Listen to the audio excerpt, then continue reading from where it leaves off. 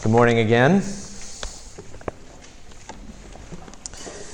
you'll turn with me in your Bibles to Psalm 55, that'll be our sermon text for this morning. If you've been here for a few weeks, you know we're working our way through the Psalms. We're not hitting every Psalm, but we are hitting quite a few of them, about 23 of them in total, and we're looking at one Psalm week after week as we study God's Word together. Before we read Psalm 55, would you pray with me?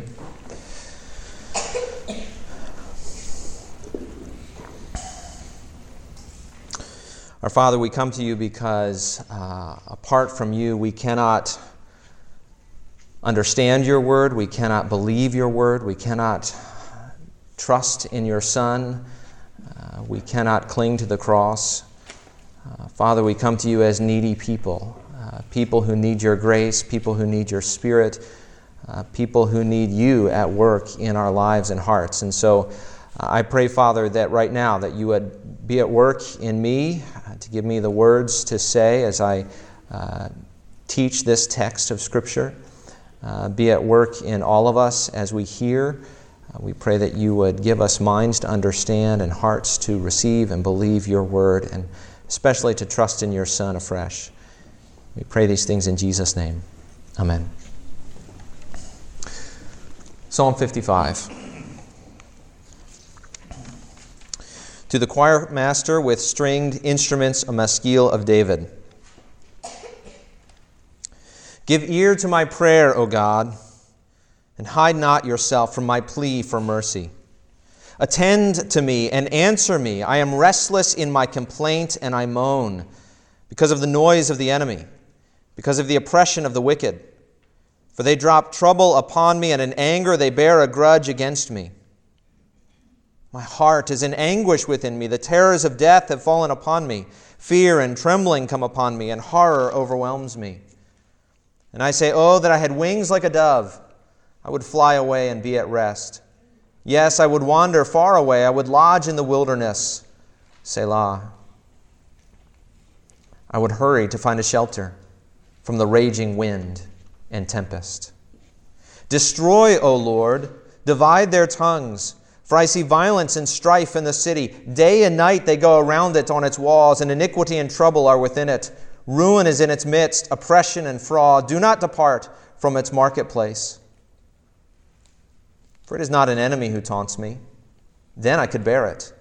It is not an adversary who deals insolent with me. Then I could hide from him. But it is you, a man, my equal, my companion, my familiar friend. We used to take sweet counsel together. Within God's house we walked in the throng. Let death steal over them. Let them go down to Sheol alive. For evil is in their dwelling place and in their heart. But I call to God, and the Lord will save me. Evening and morning and at noon I utter my complaint and moan, and he hears my voice. He redeems my soul in safety from the battle that I wage, for many are arrayed against me. God will give ear and humble them, he who is enthroned from of old, Selah. Because they do not change and do not fear God. My companions stretched out his hand against his friends. He violated his covenant. His speech was smooth as butter, yet war was in his heart. His words were softer than oil, yet they were drawn swords. Cast your burden on the Lord, and he will sustain you. He will never permit the righteous to be moved. But you, O God, will cast them down into the pit of destruction. Men of blood and treachery shall not live out half their days. But I will trust in you.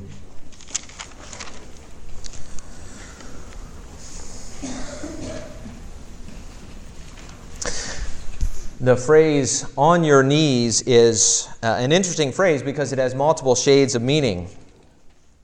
It's often a command to a defeated enemy, as in, on your knees and hands behind your head. It might imply begging for something, as in, don't make me get on my knees and beg.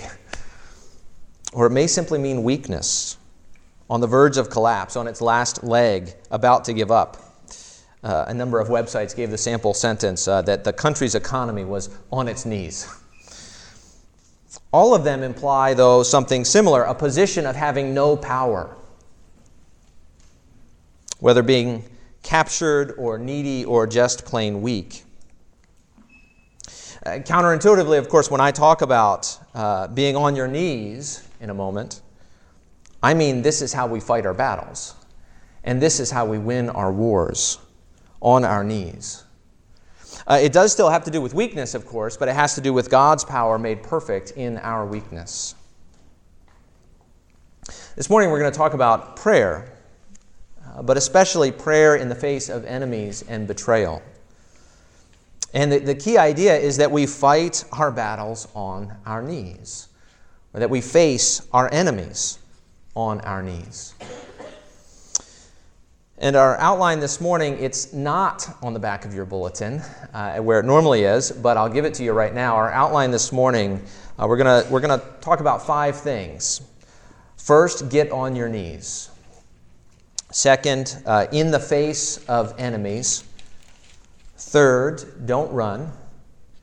Fourth, don't play God. But fifth, get on your knees and pray. So get on your knees in the face of enemies. Don't run. Don't play God. But get on your knees and pray. So first, get on your knees. By get on your knees, of course, I mean prayer. The Psalms are prayers, after all. And one application of every psalm, just about, is to pray. Verse 1 begins, "Give ear to my prayer, O God." And I want us to notice a few brief things about this psalm before we dive into the content. A few things about its structure and its timing, its manner, and its requests. First, the structure. This prayer is messy. It's important to observe, though, because David moves back and forth between his restlessness and fear to the noise of the enemy, to his desire to run, to his request for vengeance, back to the enemy, back to justice, back to his prayer and God's grace. There's no simple structure to this prayer. And why is that important? Well, because isn't that how your prayers are? Messy. We don't come to God with an outline. We come to God with our hearts. Especially when our hearts are afraid. We move back and forth between the object of our fear, between the fear itself, and between reminding ourselves of who our God is. And so don't feel like you have to script your prayers, right? We come messy. Come with your heart. Second, notice the timing. Verse 17 in this psalm says, "Evening and morning and at noon I utter my complaint and moan, and he hears my voice." The psalmists often talk about the timing of their prayers, actually. Psalm 5 says, "O Lord, in the morning you hear my voice." Psalm 119 says, "7 times a day I praise you." And the point, if nothing else, is that the psalmist comes to God often throughout the day. Morning, noon, and night, he is laying his prayers before his Father. This is what Paul elsewhere calls prayer without ceasing. That when life happens or emotions come, our hearts turn to God and lay our requests before Him. That takes practice, of course, as most things do, right? We have to train our hearts to turn to our Father. That, by the way, I think is why it's helpful to set times for prayer. Not so that you only pray at those times, right? But so that you train yourself to turn to God throughout the day. I actually have alarms on my phone to remind me to pray. I need to have alarms to remind me to pray. It's true. But the net effect is I become less dependent on those alarms and more naturally turn to my Father when I'm in need because I'm praying throughout the day, cultivating a posture of prayer and readiness to turn to my Father at a moment's notice. Third, let's notice the manner of this prayer. David talks about his plea, his complaint, his moaning. David's heart is in anguish, verse 4. He is full of fear and trembling, verse 5. David is bringing his heart to God. He's not cleaning up his emotions and then coming to God. He comes real and raw and emotional, and we see that in so many other psalms as well. And so should we. Bring ourselves to God. Bring our hearts to our Father. as messy as they are. Fourth, notice something finally about David's overall request. David has really two requests in this psalm. He wants God to hear him, verse 1, and he wants God to act, verses 9 and 15 to 19. David comes seeking something from God. And that always fundamentally must be the case because we have nothing to offer him. We come to receive. We come seeking God's face, his grace, his mercy, his help. And so we come to God messy and often and raw and needy. We come that way because, in all honesty, there's no other way to come. We are needy, so we come often, not hiding our mess, but real and honest and raw. Get on your knees. Second, in the face of your enemies. We do all have enemies. Whenever people disagree with me or get in my way, they can feel like enemies, but that's not quite what I mean. It's easy for us in 21st century America to think that we have no real enemies, or to think of enemies simply in terms of politics or specific cultural issues, but it goes beyond that. Who are your enemies? There are people who know they have enemies. People who have been abused know they have enemies. Statistically speaking, right, it's likely that a number of people in this room have been abused by someone close to them, a family member or a friend. People who face random acts of violence, as we heard about just a few moments ago, know they have enemies. Whether more personal acts of violence like mugging or car theft, or more public acts of terrorism like so many of the shootings of recent years. People who face opposition for their faith know they have enemies. Whether subtle rejection or more outright persecution, as still takes place in many parts of the world. I think some Christians today are beginning to feel a little bit uncomfortable in our culture, not simply because there is a side of culture that we don't like, but we've begun to realize that the whole trajectory seems to be off. What we don't realize is that the lies came in a long time ago, right, in the form of human autonomy and the unrestrained valuing of human choice. And we're just now seeing the fruit of that. We're beginning to realize that the city of God and the city of man are not as cozy as we once thought. And yet lies themselves can't be the enemy, right? Even these kinds of lies have a liar behind them. If nothing else, all Christians have a real, persistent, spiritual enemy, the devil, the liar, the tempter, the accuser, and the murderer of old. Sometimes, of course, I think I am my own worst enemy, and that certainly can be true. The sin in my heart, the corrupt desires of my own soul. And so whether the world, the devil, or the flesh, we have an enemy. Who are your enemies? David had enemies. This was true throughout his life, right? From Goliath to Saul to his own son who sought to steal his throne. We don't know which enemy provoked this psalm, but he describes the enemies throughout. Verse 3 talks about the noise of the enemy and the oppression of the wicked. He says, they drop trouble upon me, and in anger they bear a grudge against me. Right? There was trouble, and it was personal for David. Verse 9 takes it further. It talks about violence and strife in the city.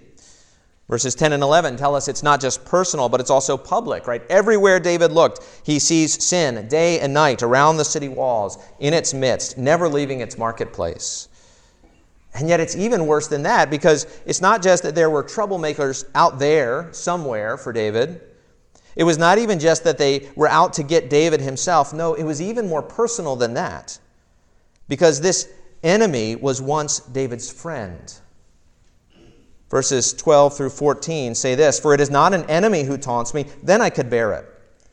It is not an adversary who deals insolent with me, then I could hide from him. But it is you, a man, my equal, my companion, my familiar friend.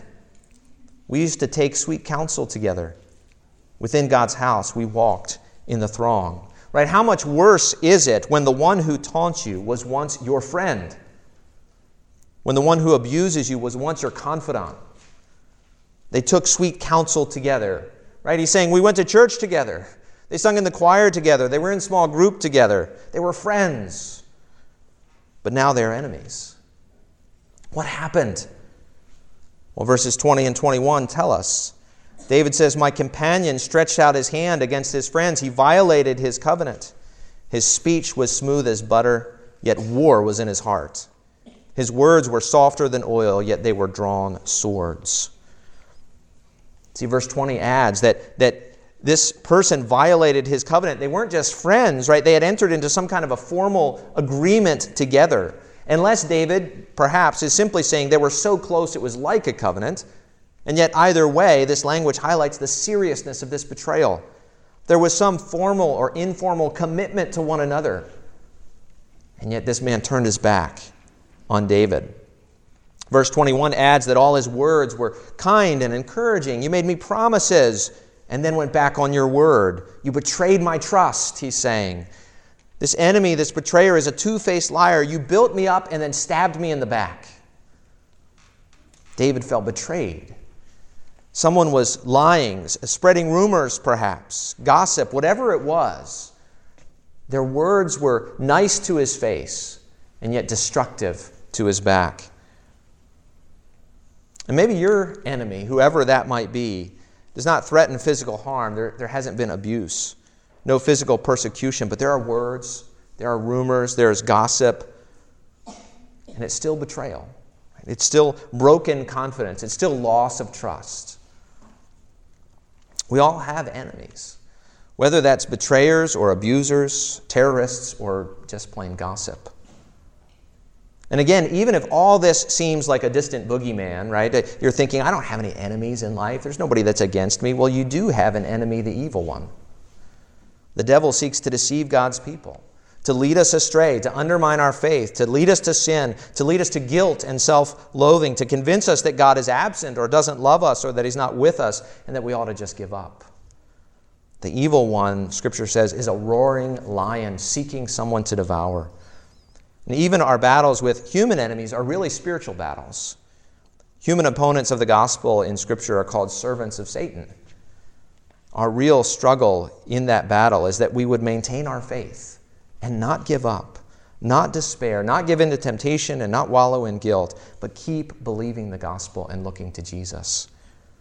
Truly, our battle is not with flesh and blood. So get on your knees in the face of your enemies and don't run. When are people tempted to run in the face of enemies? Right? People have different personalities. Some of us run from conflict of any kind. We're afraid of the smallest quibble, right? Others of us will die on every hill, right? We're looking for a fight. When are you tempted to run? David was tempted to run. We see it in verses 4 through 8. David said, my heart is in anguish within me. The terrors of death have fallen upon me. Fear and trembling come upon me, and horror overwhelms me. And I say, oh, that I had wings like a dove. I would fly away and be at rest. Yes, I would wander far away. I would lodge in the wilderness. I would hurry to find a shelter from the raging wind and tempest. David wanted to flee. He wanted to hide in the wilderness, to get away as fast as possible. By the way, there's some irony here because cities were meant to be a place of protection. The wilderness was, wild and untamed and unsafe. But the wickedness of the wicked have reversed that situation for David. Now the city is a place of violence, and the wilderness is a place of longed-for refuge. So David wants to run. People who have been abused by family members know what this is like, because our homes should be a place of refuge. But for some, they are places of terror. Which, of course, leads to the thought that sometimes we should run. Sometimes we need to get out of a bad situation. In fact, just in case you're wondering, Jesus says as much in Matthew 24, verse 16. In light of the impending destruction of Jerusalem, Jesus says, let those who are in Judea flee to the mountains. Sometimes Jesus says we should flee. In fact, sometimes Jesus fled. If you read the Gospels carefully, on a few occasions when people tried to arrest or kill Jesus, we are told that he hid or that he escaped. See, we flee abusive situations or random acts of violence, right, whenever possible. By all means, get out of the way of immediate harm. So when shouldn't you run?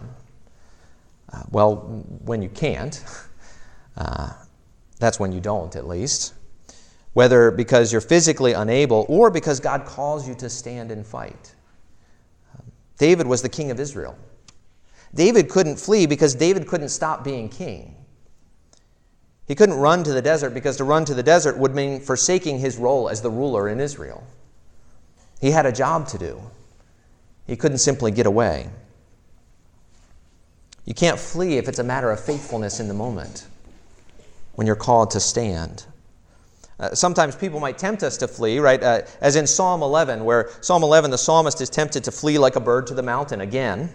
Someone tells him to do that, and he tempts the psalmist, basically saying the situation is hopeless, run away, the wicked are ready to pounce, there's nothing you can do about it.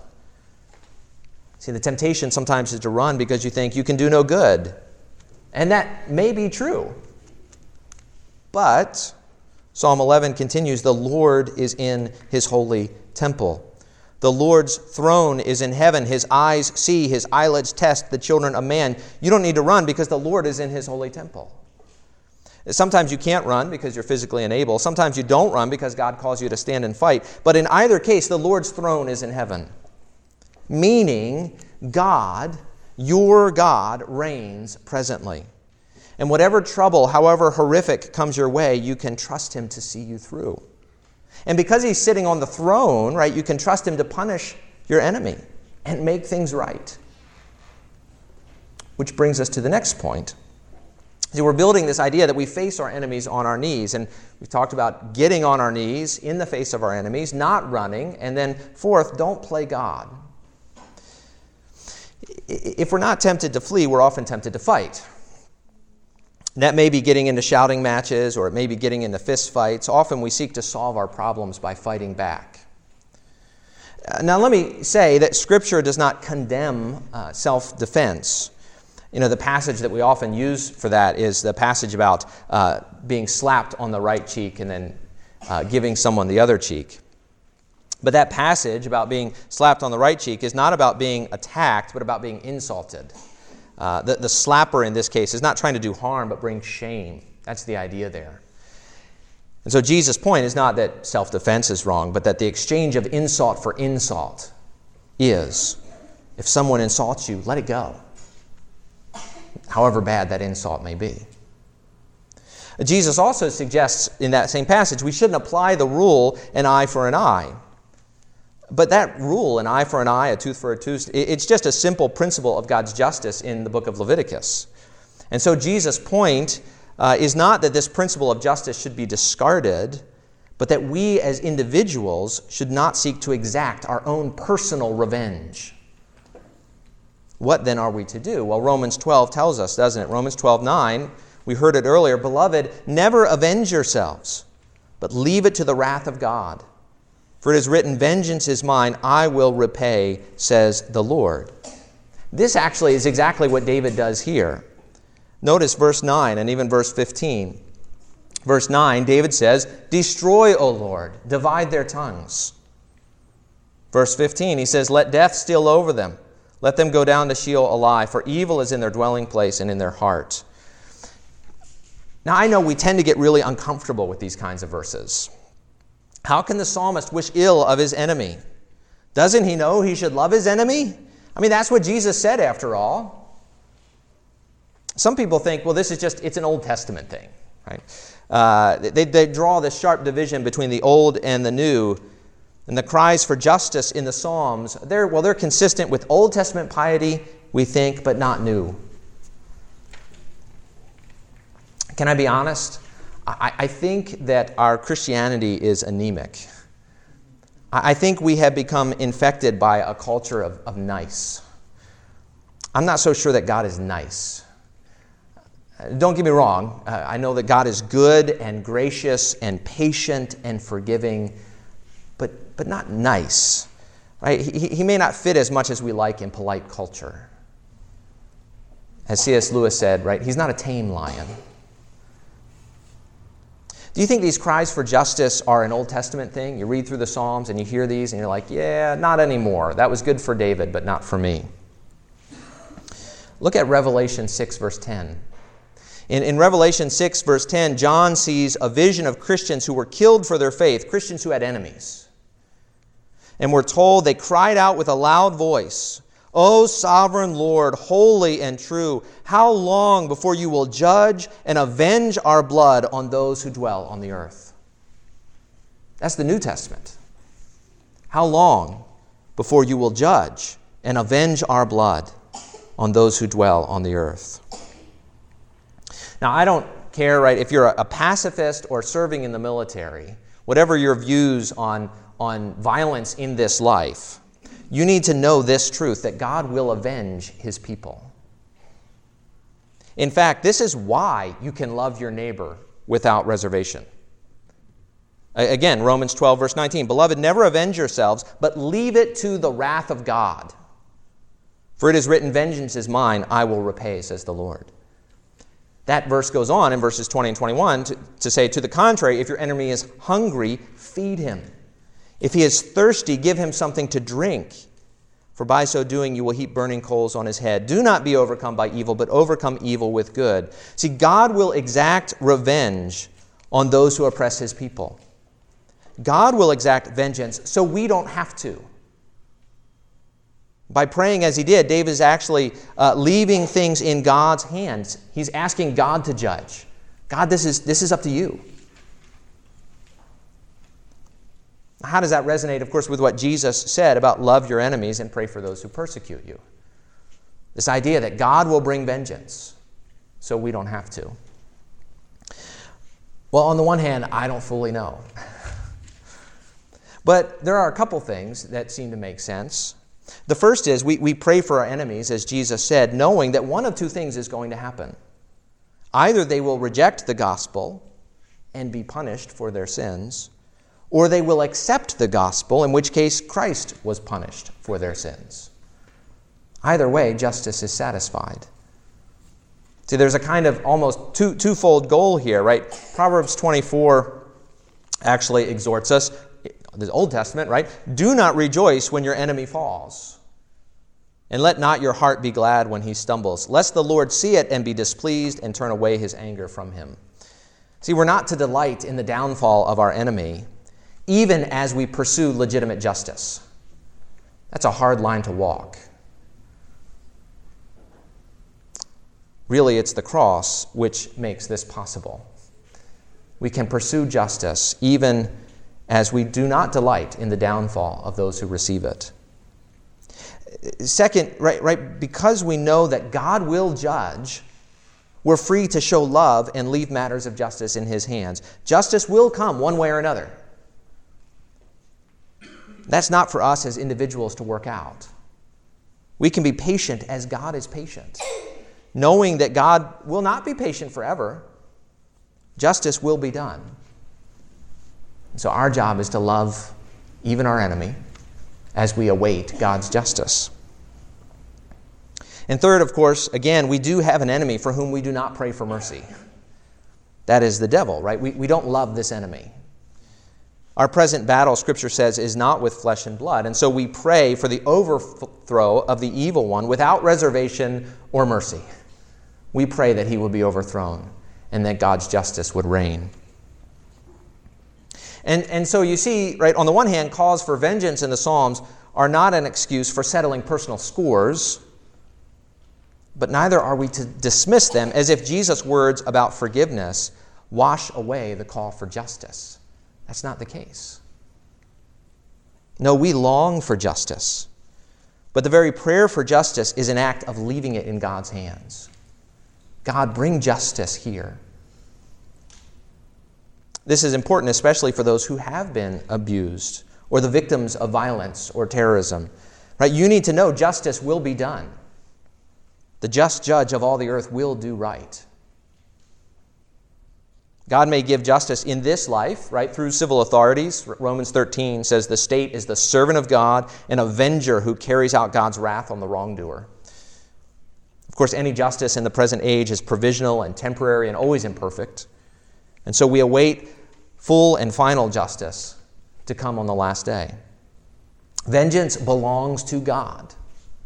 Whether through the civil authority or on the last day, right, we trust Him for judgment, even vengeance, which is the very thing that allows us in the here and now to love our neighbor. God's justice frees us from an agenda of revenge, even as the gospel empowers us for an agenda of grace. And so when wronged, we seek to be faithful and let God be God, knowing that He will put all things right, whether provisionally in the present, graciously in the gospel, or finally in the life to come. And so we face our enemies on our knees. So you get on your knees in the face of your enemies. Don't run, but don't play God. Get on your knees and pray. In the midst of his enemies, in the midst of the betrayal and the lies, the hurt and the pain, David trusts God. Look at verses 15 through 19. Verse 15, let death steal over them. Let them go down to Sheol alive, for evil is in their dwelling place and in their heart. But I call to God, and the Lord will save me. Evening and morning and at noon I utter my complaint and moan, and He hears my voice. He redeems my soul in safety from the battle that I wage, for many are arrayed against me. God will give ear and humble them, He who is enthroned from of old, because they do not change and do not fear God. David is confident that the Lord will save him. He hears His voice. He redeems his soul. He will give ear, David says. Verse 22 picks up on that. Verse 22, David exhorts maybe us, maybe even himself, as we sometimes have to do. Cast your burden on the Lord, and He will sustain you. He will never permit the righteous to be moved. In a sense, David is preaching the gospel to himself. He's reminding himself of the truths about God that he already knows, because he needs to be reminded, right, that God is good and just and faithful even in my struggles. I need to remember that because I'm so tempted to forget it.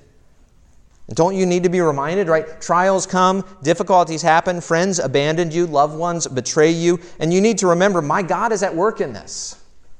I don't understand it, I don't like it, but my God is at work, and He hears my cry, and He will save. And you can see maybe how both not running and not playing God are important in this, right? It's not fight or flight. Right? There is a stance of faith. Or maybe I should say there is a posture of faith on your knees. Right? That is, that the problems are bigger than us. But don't run as if there's no hope. And don't play God as if you could or should handle the situation yourself. Rather, cast your burden on the Lord and stand firm and see the salvation of your God. That was the call to faith in Exodus 14, when Israel was caught between the armies of Pharaoh on the one side and the sea of death on the other.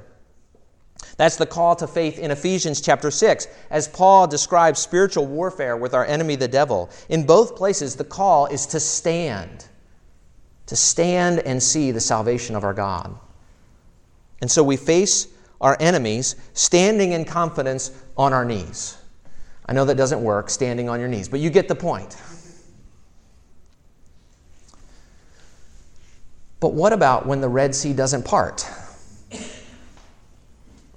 What then? Where is God then? What about when the enemy seems to win? What about when the wicked thrive? Or the godless persecute? Or the rich oppress? Well, we look to the cross. Jesus was betrayed. One of the most well-known betrayals in history was that of Judas betraying Jesus. He was one of the 12, right? Part of Jesus' band of merry men. He ate with him and drank with him for 3 years until Judas plotted betrayal in his heart. And you may not remember, but Jesus even pronounced a woe on Judas. He said it would have been better for him if he had never been born. But really, Judas' betrayal was just symptomatic, wasn't it? I mean, no one recognized Jesus for who he really was. Few people bowed at his feet. Judas's actions were just the inevitable outcome of a world that had betrayed its creator. Judas' betrayal was only possible because the religious leaders were jealous of Jesus' popularity.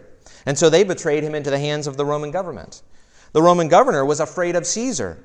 And so he, as one whose call was to administer justice, betrayed Jesus and condemned him to the cross. So on the cross, Jesus entrusts himself to the Lord. He, as the psalmist says, he casts his burden on the Lord.